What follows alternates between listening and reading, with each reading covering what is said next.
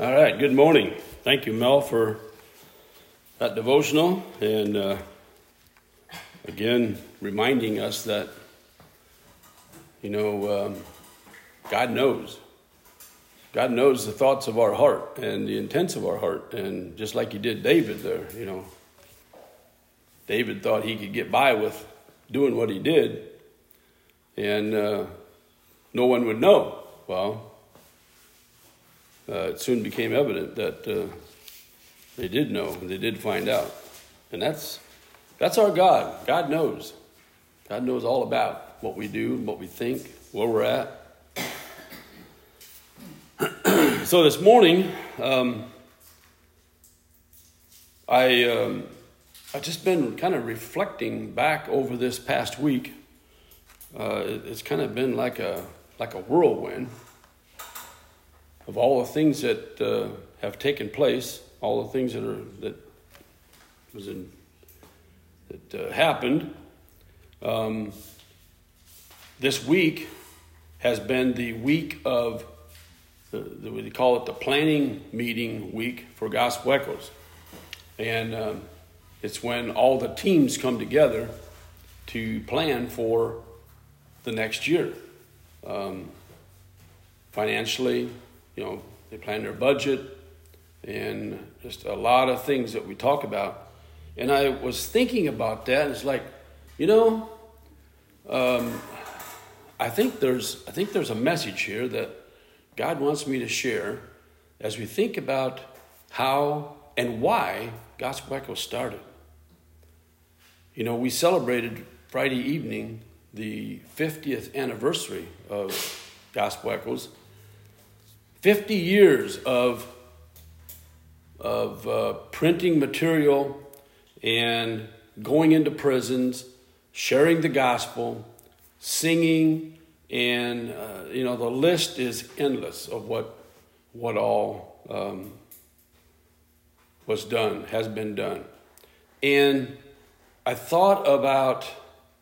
was thinking about this one individual who was obedient to the Spirit of God and the call of God upon his life to sell his business and to go into full-time prison ministry with his family. And at that time, he had a young family. 3 or 4 children. And how that the Lord led and directed and guided him to the point where it's at today. Tremendous. And what an impact that he had on hundreds and hundreds of thousands of lives across the country, from east to the west. And how that when his I don't know if I can really share the story or the account of how that he wanted to, he was looking for a confirmation from God on if they are supposed to go in full-time ministry. And he was, they were praying about it. Should we, shouldn't we? How's this going to work? Where the funds are going to come from? All that. Well, his confirmation came in a very real way. He had gone to a prison, him and another fellow, and as they were going in there, sharing and talking with some of the inmates, he came to the prison cell of Charles Harris and was talking with him, and there Charles was sharing with him how that they have Bible study in prison. And he said, really? How are you doing that? And Charles proceeded to tell him that we save all of the paper from the cigarette packs and we write Bible verses on them and we pass them around through the jail there, the prison cells. And he said every day twice a day, they would meet at the front of the cell and they would have Bible study. And this so moved Marv Beachy, it so moved him that he said, that's my answer. God wants me to provide Bible studies for these men. And from that, it grew to where it's at today. You know, they print their own Bible study courses, the address booklets, and when the prisoners complete the Bible courses and different things that they have for them, then they get a Bible. They get a personal Bible. And that is so rewarding to them. They look so forward to that. And, through these 50 years, there's been hundreds and hundreds of young people, couples that have served in one way or another through Gospel Echoes in helping, maybe on the road, at the office, wherever. And it was so refreshing and so good to sit there and to hear how all this, they reminisce on how this happened and that happened and being on the team and, those that run the committees and from the very beginning, those that have served on the board and everyone was impacted by this. And it is because of one individual who was obedient to the Spirit of God and took it upon him and followed God to sow the seed. To sow the seed. And I'm so glad for that this morning that we have men who are obedient to the Spirit of God and to the prompting of the Lord, in various ways. And so this morning, as we think about that, sowing the seed, my mind immediately went to, of course, Matthew 13, where it talks about the parable that Christ taught. A parable was something that Jesus taught in many different parables, and he taught it in a way that they would understand. That was the reason for it.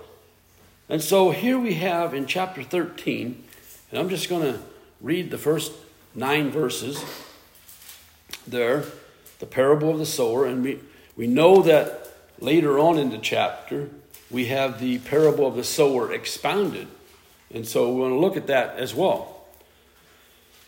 Here in the first verse it says, "The same day went Jesus out of the house and sat by the seaside, and great multitudes were gathered together unto him, so that he went into a ship and sat, and the whole multitude stood on the shore."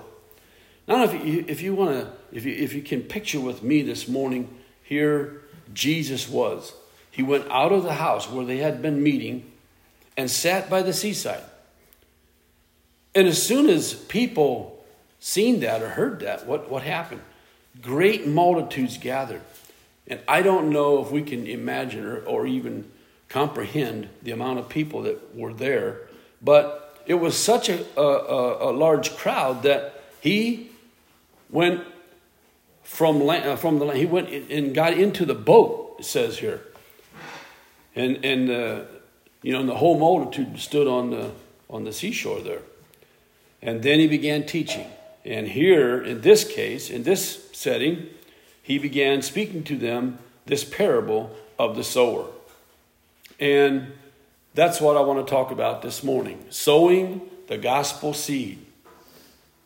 We can sow, God waters, and then he gives the increase.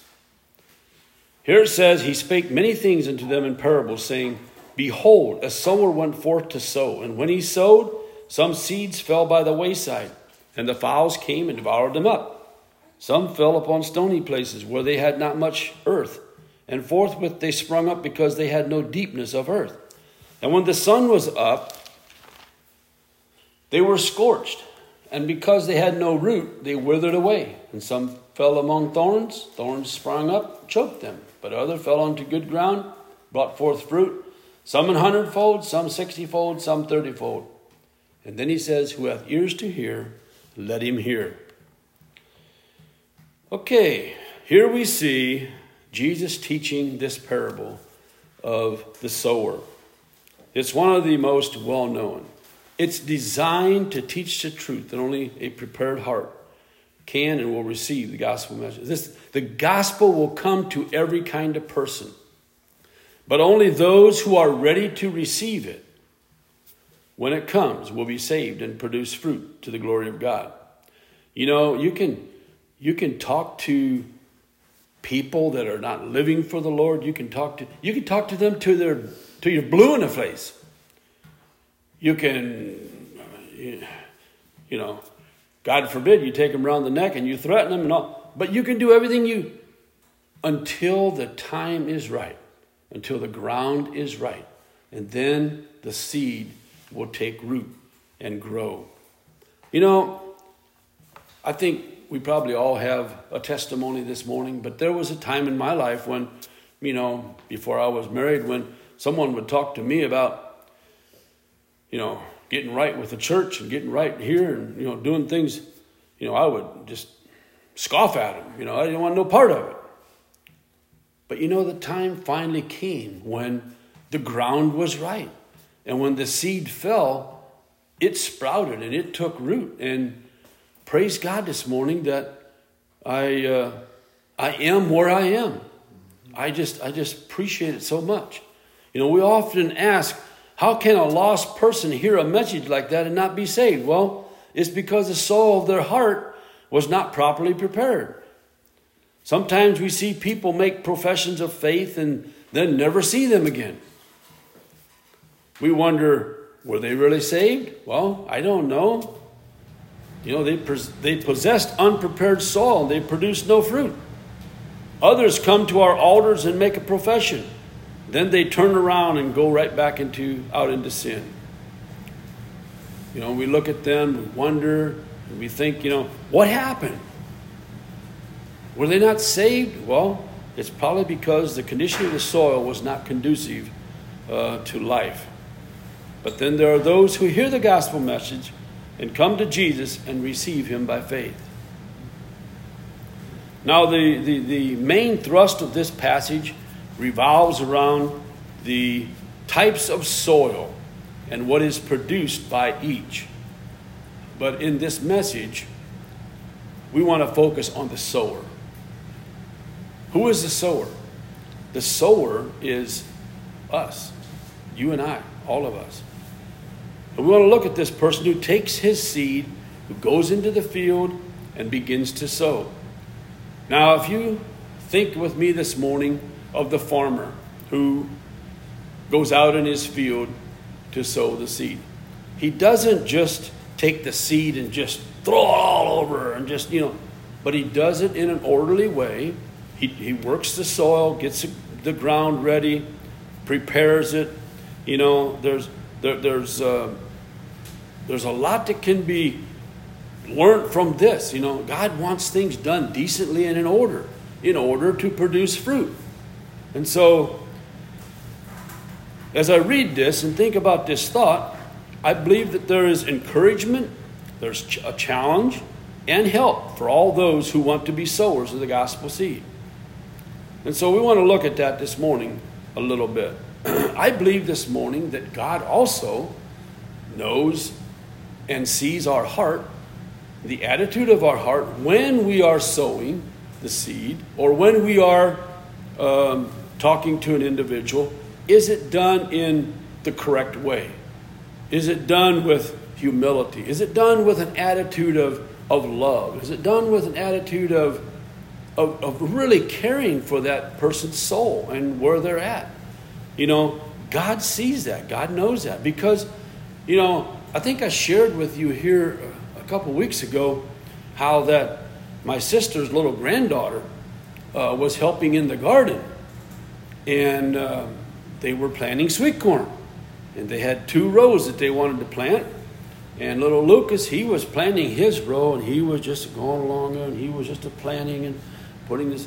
But little Gracie, she was fussing, and she was carrying on complaining and telling Grandma that it's not fair. I'm too little. On and on and on and on. She just didn't want. She wasn't putting her seed in the row, and she wasn't, And finally, her mom said, Gracie, if you don't straighten up, God is going to make it so that your corn won't grow. And they went and finished planting the corn. And Lucas, he even actually started at the other end, coming back to help finish her row. Wouldn't you know, in about 4 days, Lucas's corn was up. But little Gracie's corn never came up. And it went for, a week and a half. Little Gracie, her mom found her out there in the early mornings with a big watering can. She was walking along and she was trying to water her corn because she was so worried that, her corn wasn't going to come up. I actually stopped in there and I seen this. I took a picture of it on my phone. Luke's corn's up like that. Little Gracie's is only like that. Planted the same day, out of the same bag. And so, God knows. This was a very, very hard lesson for little Gracie. She is she doesn't want anybody to talk about it. She has told her mom she's sorry and, all that, and that's good. But it just goes to show that our God is real. Our God is big. He knows all things, and He knows the intents of our heart. Do we sow the seed in the correct way? I believe we need to take a lesson. Here. Okay, as we go on, the first thing we want to talk about here, the sower's mission for the seed. The sower has one desire as he enters his field, to get his seed into the soil. It's not going to grow if you don't put it in the soil. He wants to plant his crop so that he can reap a harvest at the proper season. And I'd like to just remind us this morning that God did not give us the gospel just to save us. He didn't give us the gospel so that we could hoard it up, keep it to ourselves, and shout about the blessing we have. He did not give us a seed so that we might allow it to rot in the barn. Haggai chapter 2 verse 19 says, is the seed yet in the barn? Yea, as yet the vine, and the fig tree, and the pomegranate, and the olive tree hath not brought forth. From this day will I bless you. There's a story about a farmer that is told of a farmer who grew excellent quality corn, seed corn. Every year he would win the award for the best grown corn. One year a newspaper reporter interviewed him and learned something interesting about how he grew it. The reporter discovered that the farmer shared his seed corn with his neighbors. How can you afford to share your best seed corn with your neighbors when they are entering corn in competition with you? Why, sir, said the farmer, didn't you know? The wind picks up pollen from the ripening corn and swirls it from field to field. If my neighbors grew inferior corn, cross-pollination will steadily degrade the quality of my corn. If I am to grow good corn, I must help my neighbors grow good corn. And so it is with our lives. Those who want to live meaningfully and well must help enrich the lives of others. That's how we grow. For the value of a life is measured by the lives it touches. And those who choose to be happy must help others find happiness. For the welfare of each is bound up with the welfare of all. And so, this farmer, he was pretty smart, wasn't he? If he wouldn't share it with his neighbors, They would have grew other corn, and then it would have just mixed and it would have degraded and down. He wouldn't have been able to have good corn. This way, he had excellent corn, was able to win the award. So God's mandate to his people is that we take the seed of the gospel into the field of the world and sow it for his glory.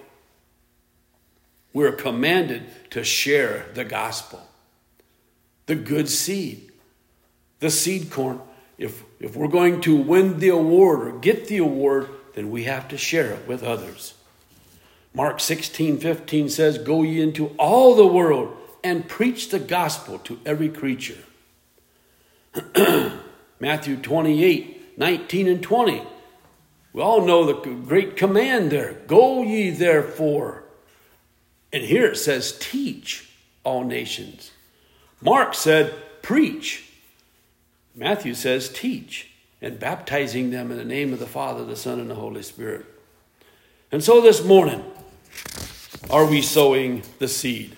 Have you prepared the soil? And we want to get into that here a little bit. The sower's method of sowing. And we talked a little bit about doing it orderly and doing it, God-honoring. Not in a way that causes chaos and confusion, but in a way that would honor the Lord. And so as you read these verses, you see this sower casting his seed into the field. As he does, he casts the seed everywhere. He broadcasts it far and wide. He wants to make sure that every square inch of his field has been blanketed by the seed.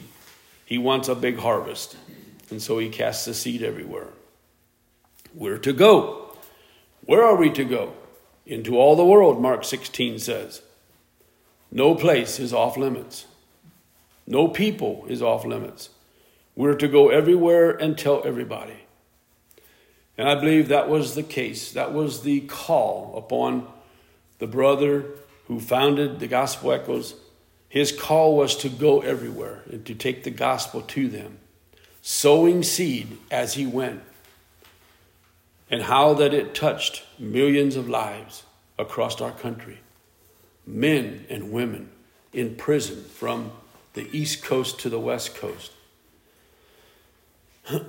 We're to be living epistles, proclaiming the gospel message as we go through life.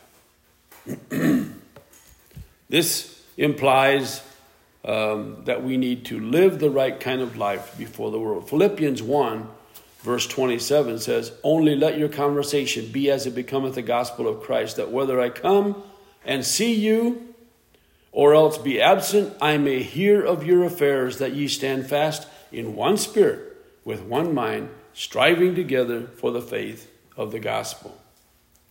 We're to tell. Like I said, Mark 16 says preach. Matthew 28:19 says teach. What are we to tell the lost world?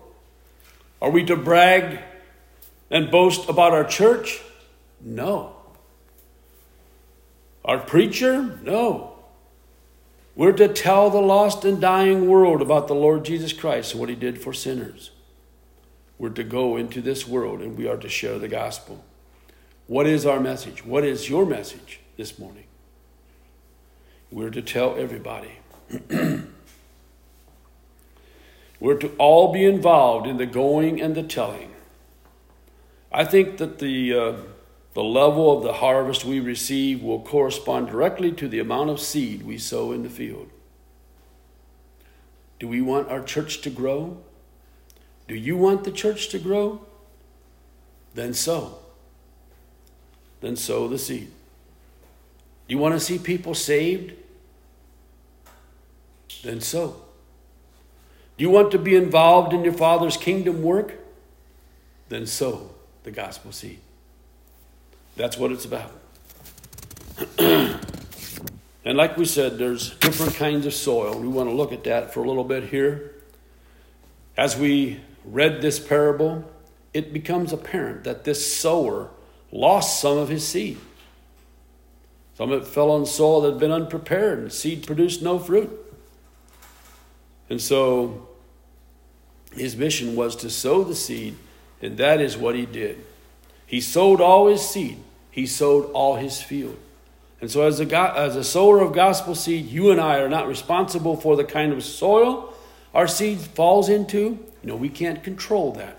When you share the gospel with an individual, you can't see where the word and the spirit, where it goes at in his mind, in his life. You can't tell that. Only God knows, and God will give the increase. We can't even judge the condition of the soil because we cannot see into the heart. We cannot see into the heart. 1 Samuel 16, verse 7, we know the account there where they came to anoint David. Well, here in the last part of verse 7, it says, "For the Lord seeth not as man seeth. For man looketh on the outward appearance, but God looketh on the heart." And here, in this scripture that we read, 3 of the 4 soils look good on the surface. The hard soil, verse 4 that talks about, it says they're the wayside, referring to the hard soil. It refers to the narrow footpaths that ran beside and through the fields, where it was trampled on. These were the roads of the day, and the soil of them had become as hard as concrete from the feet of the travelers that had walked upon them. We're told that this speaks of the person who hears the gospel, but who doesn't understand it. That is, they cannot make the connection between the claims of the gospel and their own life. Maybe they're too steeped in sin and refuse to believe. Many times that's the case. The stony soil in verse 5 and 6.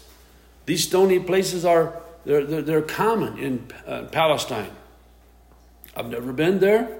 I've only seen pictures. But often there will be an outcropping of limestone rock covered by a thin layer of topsoil. Looks beautiful. Looks good. This soil looks like it would be ready to be sown. This ground looks good, productive. Seed cast there will germinate, quickly spring up into promising plant. But because there is no depth of soil, as soon as the sun beats down on the tender plant, it withers and dies without producing any fruit. This kind of soil speaks of that heart that makes an emotional response to the presentation of the gospel. Perhaps this person heard the gospel and said, "That's what I need." Or perhaps they come because a friend came. It's all done out of emotions and feelings. Whatever their motive, they make a profession, but it is shallow. It's a shallow one at best. They may even show signs of life in the Lord, but when Christianity doesn't turn out like they thought it would, they quickly fade away and disappear. Not very strong. Then we have the thorny soil in verse 7. Again, this soil looks like it is ready to be sown also. But underneath the surface, what is there? Are the living roots and seeds of thorns and weeds. And when the seed falls here, it also quickly springs up to life, looks beautiful, gives every indication that a good harvest will follow. However, the same ground begins to produce the thorns and the thistles and the weeds and everything that comes within. They're already there, and they soon choke out the tender plant, and it withers and dies, not producing any fruit at all. This is speaking about the heart that tries to have the benefit of the gospel while still clinging to thorns of sin. It gives us that picture of someone who wants to have one foot in the church and one foot in the world, without a conscious break from the old life of sin. This person does not have a chance of being saved. The seed of the gospel cannot survive to produce fruit in a heart filled with other things. The seed must have the ground, or sin must have the ground. It cannot be shared. Cannot be shared. Jesus said it was the cares of the world and the quest of the earthly riches that spelled disaster for this kind of soil. And then last of all, we have the good soil. Verse 8. Finally, some seed fell onto good ground. This ground had been worked and prepared.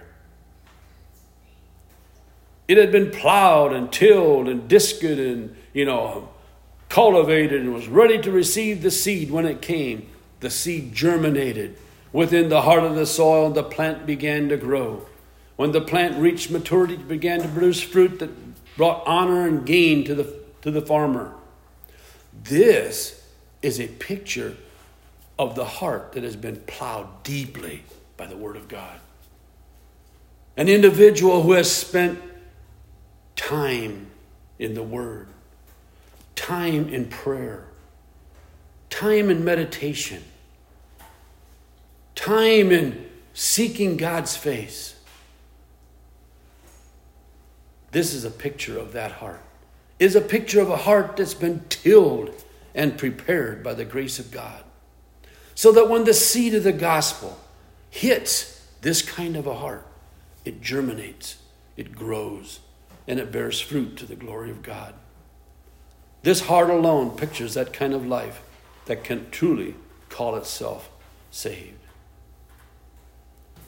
Note, the only difference between these types of soil was fruit. On the hard soil, the seed never penetrated the hard ground and was carried away. On the other three soils, the seed penetrated, disappeared, but only that which fell on the good ground produced fruit. And so, let's not get caught up or hung up on fruit bearing. If you're saved, you'll find out that fruit happens as you abide in Jesus. He will produce his fruit in your life. John chapter 15, the first 8 verses. I'd like to turn to that here before we close, where he talks about the vine. It says, I am the true vine, and my Father is a husbandman. Every branch in me that beareth not fruit, what does he do? He taketh away. Every branch that beareth fruit, he purgeth it, that it may bring forth more fruit. Now you are clean through the word which I have spoken unto you. Abide in me, and I in you. As a branch cannot bear fruit of itself, except it abide in the vine, no more can ye, except ye abide in the vine, in me. I am the vine, ye are the branches. He that abideth in me, and I in him, the same bringeth forth much fruit. For without me ye can do nothing. And that's what we have to remember this morning. In this whole lesson this morning of sowing the gospel, sowing the seed, without Jesus Christ, without God, we can do nothing. And that's what John says here. If a man abide not in me, he is cast forth as a branch and is withered, and men gather them and cast them into the fire, and they are burnt.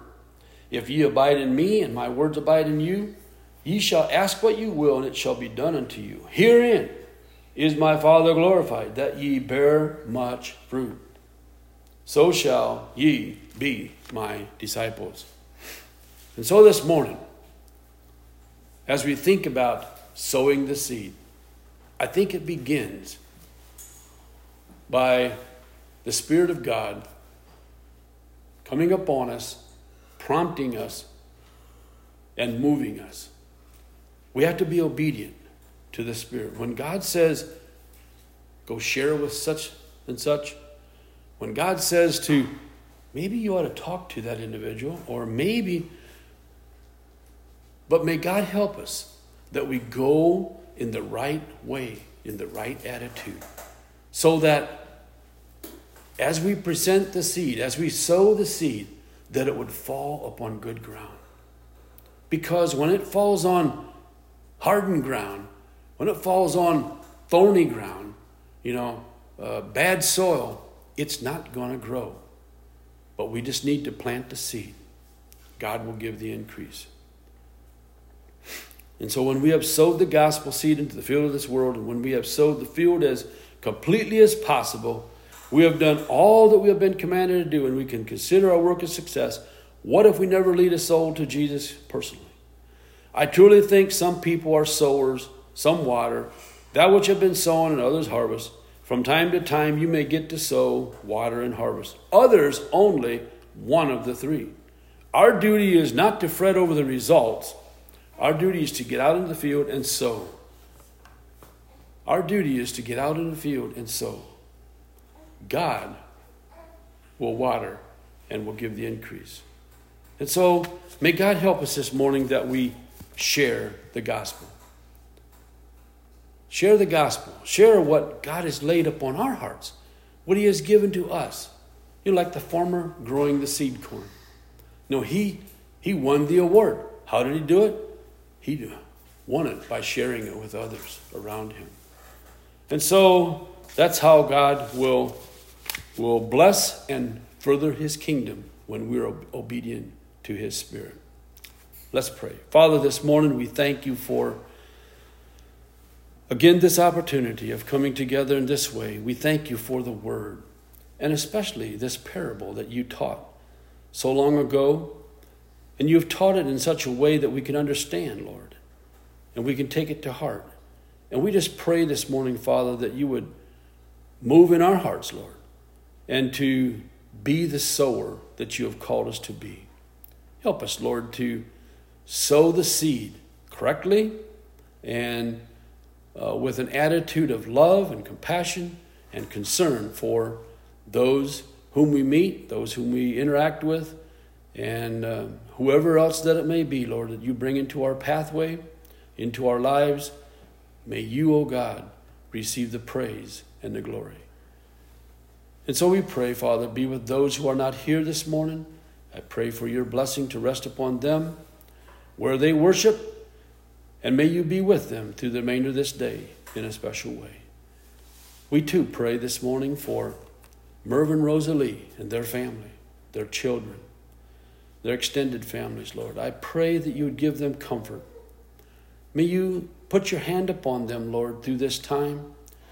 And tomorrow as the viewing times and even Tuesday morning during the funeral, Lord, I pray that you would speak to them and draw each one of them unto thyself as well.